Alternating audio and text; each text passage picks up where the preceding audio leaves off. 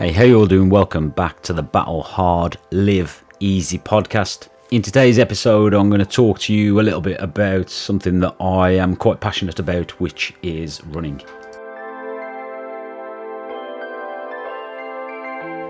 So sport and fitness for me was always a passion, and I think one of the biggest passions in that was learning what I needed to do, how I needed to do something in order to progress myself and make myself better.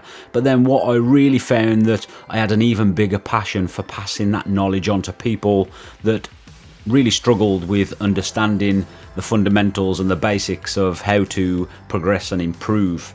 I'm a massive believer that before you pass on any knowledge, you have to live it and you have to have learnt it yourself. I've been really fortunate during my fitness journey, or my fitness career if you like, to have excelled in three main sports and competed at high levels in these sports also, the sports being football, boxing and running. Today I'm going to talk to you a little bit about the latter, which is running.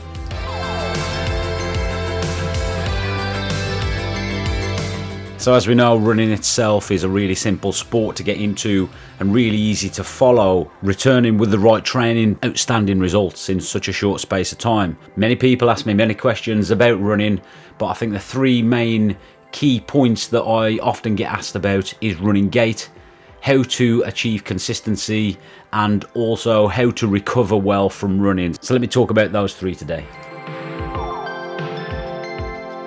I can't really emphasize enough the importance of choosing the right running shoes for your gait. It's really important that you get clued up, so when it comes to that time when you need new shoes, you're in no doubt about what to look for. So what is gait analysis? Gait analysis is simply a tailored, specific trainer fitting service for runners. Most specialist running stores will offer these professional trainer fittings. They usually take between 15 and 20 minutes and involve a video gait analysis that enables the staff in the store to assess in slow motion a video replay of how your feet respond when testing different shoes on the treadmill. After the fitting, you will be recommended with the best shoe for you based not only on your results of your gait analysis, but also other factors such as injuries, running history and future running goals. So the people in the store really should be talking to you about this. It's also important just to highlight that some stores do have sort of partnerships with certain brands. Up and Running in UK, for instance, have a partnership with Brooks, and they will always try and push that type of trainer to you in the first instance. Just note that once you've had this running gait analysis, you're under no pressure to buy, you're under no contract to buy any running shoes from them unless they tell you this beforehand. So once you've had that gait analysis, don't be afraid to say thanks but no thanks and walk away and get your shoes from somewhere else.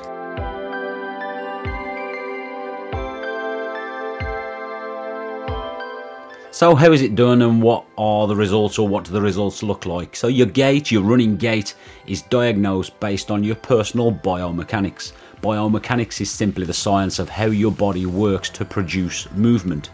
Every person is different and every person will move in different ways. The biomechanical video software that they use during gait analysis will diagnose what kind of running gait you have. It's often categorized into three different outcomes. Now just remember that there's no right or wrong gait. The process simply ensures that you purchase the right trainers for you, which is the important part. So you'll be comfortable and able to run without provoking injury.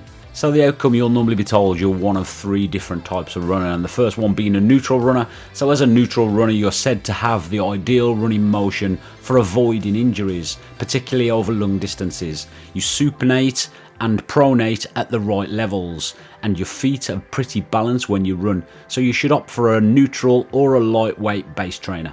We then have an overpronating runner. Overpronation is when the foot rolls inwards, so the ankle rolls in towards the floor. Pronation happens when weight is transferred from the heel to the forefoot and the foot rolls inwards.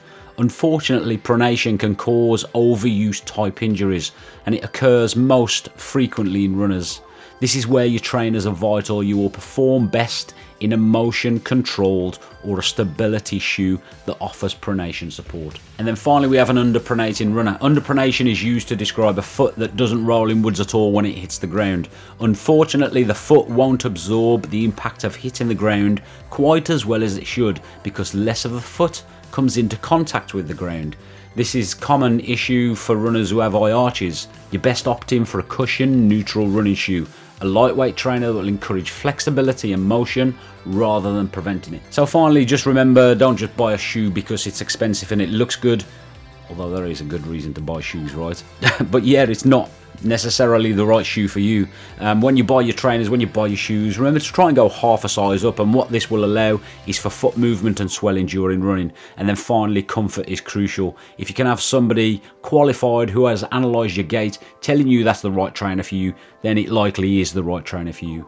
It's so important to ensure that you're wearing the correct trainers to suit your running gait. It will make your run feel smoother, more comfortable, and genuinely help prevent injury.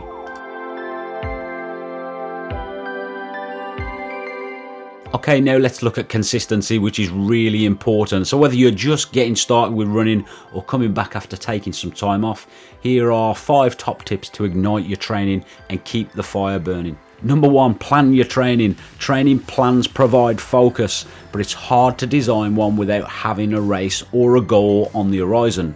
Running without a goal to aim for is like studying without having a final exam. You're going to be more likely to run if you know you have a race or a goal coming up or down the road. Your plan will give you short-term objectives, daily runs and recovery runs, and a long-term goal to focus on. Another extra little tip there is make sure your plan isn't too easy or too hard, but it's just right for you. And tip number 2, make running your priority. Running, or any other exercise for that matter, is an investment in yourself. Make your runs or your training sessions official appointments in your calendar. Treat it just like you would a doctor's appointment or a dentist appointment. I think Naz spoke about scheduling a couple of weeks back on one of the podcasts. If you don't schedule it and make it official, you're more likely to let other do's or to-dos take up your run time. To minimise the chance of missing your run, get your shoes on and head out first thing in the morning. Even better, head out for your run before you even look at your phone.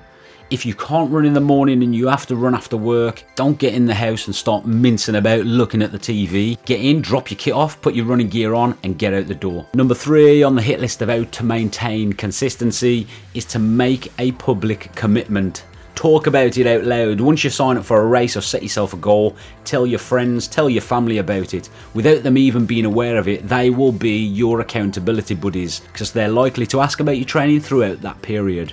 Knowing that these questions could come next time you see them will keep you on your toes a little bit. Find yourself a running partner. This not only helps the Ks or the miles go by quickly, but it also helps keep you more accountable. So if you're new to running or new to an area, you can check out local running shops, as most of them have group fun runs where you're bound to find someone with a similar pace. I'm sure that park runs will be open and up and running again in the very near future. Just to let you know, we're recording this during the lockdown 3 in the UK. Search for some of the local social media groups. I know that Facebook have some awesome little running groups of like-minded people that organise little local runs themselves. Or if you really can't find anybody, or you genuinely would prefer just to run alone, then take some music, podcast or audibles. Or what I find even better is to run in an awesome location with some great scenery and just enjoy that. Be prepared and packed and ready to go. So whether you're running first thing in the morning, during your lunch break or after work, pack your running gear, get your running gear sorted, get your admin sorted the night before, just so it's one less thing that you have to worry about when you're ready to go. So then finally, what's left to talk about is recovery. If you get your recovery wrong, you might find yourself hobbling around, hobbling down the stairs for much longer than you really want to be. So here are 10 things that you really should be doing after a run to ensure you recover like a pro. Number 1, I would say cool down. I think the worst thing that you can do after any sort of session, especially a race, is come to the end and come to a dead stop. Doing a gentle cool down prevents the blood from pooling in the extremities and helps you with the removal of waste products and delivery of new blood to your overworked muscles. A light 10 to 15 minute jog and some gentle stretching will make a massive difference. Number 2, and something that I wasn't initially comfortable with, but I soon felt the benefits of eating. Eating may be the last thing on your mind after a run, but getting something light on board in the 20-minute window after you finish will ensure that you take advantage of the key window for refueling. A snack or a drink containing both carbs and protein is the best mix to kickstart that repair process. I think a recent study in the International Journal of Sport, Nutrition and Exercise Metabolism names chocolate milk as the perfect post-recovery aid. As luck would have it, I have just discovered Alpro protein chocolate milk. Okay, and number 3, hydration, rehydration. Start taking on fluids as soon as you can to replace what you've lost on your run. Some sort of sports drink or an electrolyte tablet is ideal to help you replace those lost electrolytes and fluids that you've sweated out. Number 4, don't go to sleep just yet. Don't get in and think that you've done your fizz and your movement for the day and get your head down just sitting on the sofa doing nothing or not moving, because you'll actually recover better if you do some light activity for the rest of the day. So some gentle walking, stretching that can just help keep the blood circulating and help that process recovery along. Next up is try compressing yourself. So squeezing into some tight compression gear, if you've not already trained in it, can actually improve blood circulation and therefore help the removal of waste products from your muscles. Number 6, and some of you are going to love me for this one, but refuel again. So we've smashed out our Alpro chocolate protein milk in that 20 to 30 minute window following our run, but we're not done with yet. So within 2 to 3 hours, we need to look at taking on board a larger, more balanced meal. If we go for a high carb meal with moderate amounts of protein and some healthy fats thrown in for good measure, and then also try and aim to take on lots of veggies because they help reduce any inflammation. Number 7, get a good night's sleep. So if it's a race we've just completed and we feel that we've earned the right to a bit of post-race partying, don't stay out too late if you want to optimize recovery. Hitting the pillow at a decent time will help your body produce hormones to help it repair and rebuild. Rest is essential for recovery, so try if you can to get at least good quality 8 hours sleep. Number 8, consider a massage. Treat your aching muscles to a sports massage if one's available. If not, opt for the DIY option. Using a foam roller or a massage gun is a great alternative. Number 9, get running again, especially after long runs and races. Don't just jump straight back into your usual running training program, otherwise you will risk illness and injury. However, some light exercise is better than nothing at all. If your legs are particularly sore, consider some gentle cross training on the bike or in the pool. Once you feel a little bit better, start doing some light jogging and gradually build up your training again, back up over the next week or so. And then finally, number 10, don't forget to treat yourself, whether it's post-race with a glass of wine or a bar of chocolate. Rewarding yourself will help you relax and works wonders for motivation.